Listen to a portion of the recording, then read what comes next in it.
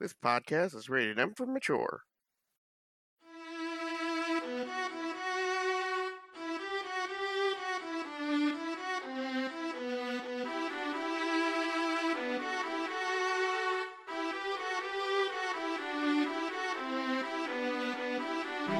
The purpose of the Hunters Guild is not to exterminate all monsters, but rather to study them and learn to live with these new beasts in their ever-evolving world. The Guild was created to deter people from rampant killing of any strange creature they came across. However, while their intent is not to kill every hazard discovered, it is occasionally an unfortunate decision that must be made. The primary goal of the Hunters Guild is to protect the people in the towns and on the roads. They also know that wholesale slaughter of every threat they come across to ensure this safety is an immense, if not impossible, undertaking. Because of this, they prefer to study monsters and find ways to carve their territories around them. Just how one would not attempt to cut down a mountain or fill in a river to build their towns, they don't presume to clear out every monster to plot their paths. To accomplish their goal, the Guild employs various skilled crafters, artisans, and scholars to learn and prepare for all types of scenarios.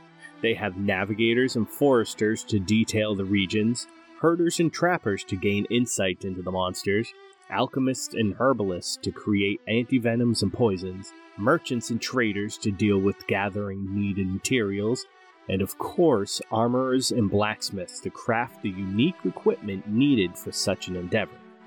Perhaps least in number, though most in importance, are the hunters who dare risk their lives venturing into the wilds in search of the things that go bump in the night, gathering samples and availing the lands of the more dangerous creatures when necessary.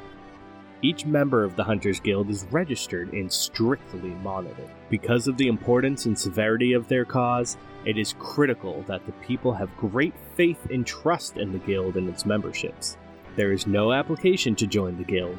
Instead, current hunters will seek out prospective members and submit them for trial to the Council. Any potential recruit is subjected to rigorous testing even before they are aware of their possible admission into the Guild.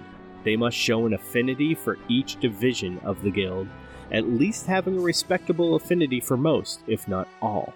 After all, being a Hunter's Guild, even the scribe may find himself face to face with an angry death dog or misplaced measle, and must know how to handle himself accordingly. Every member receives a medallion that signifies their role and rank within the Guild. Copper for a newcomer, tin for apprentice, silver for senior advisor, gold for the consulship, and iron for the guild masters. Likewise, there are 4 branches of the guild. The wayfarers gather information about the flora and fauna of the area, scholars collect information and organize it into useful registers, smiths take the registers and craft assets that could be useful against anything in the wilds, and hunters are dispatched with the assets needed to ensure the safety of the people.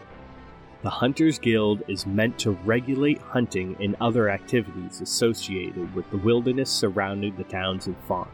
They use information from the people in the area to investigate rumors and concerns, then constructively deal with any problems rather than a handful of suicidal butchers and hatchers running to their deaths.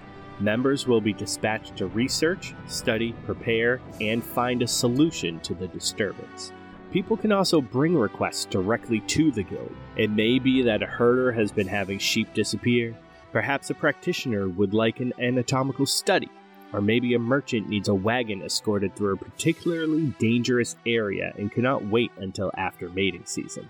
The town will also request the Guild on occasion to explore and secure an area of land for the purpose of development or travel. Occasionally, the Guild will set up a controlled skirmish between hunters and a captured monster as a training exercise, oftentimes turning these events into entertainment for the town and a means to collect some extra coin. There are a few buildings included in the Guild Hall's construction that provide enough room for the needs of the members. A large portion of the hall is dedicated to quarters for the members, as most of the scholars and smiths tend to spend many long nights at work.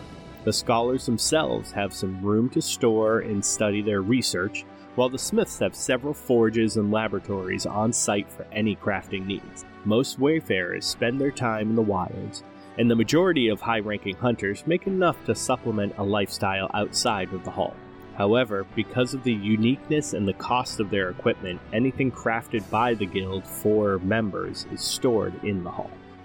Members of the guild know that they do their work on borrowed time, with the possibility of a random Ent, Bodak, or Minotaur preventing them from cashing in on any future jobs.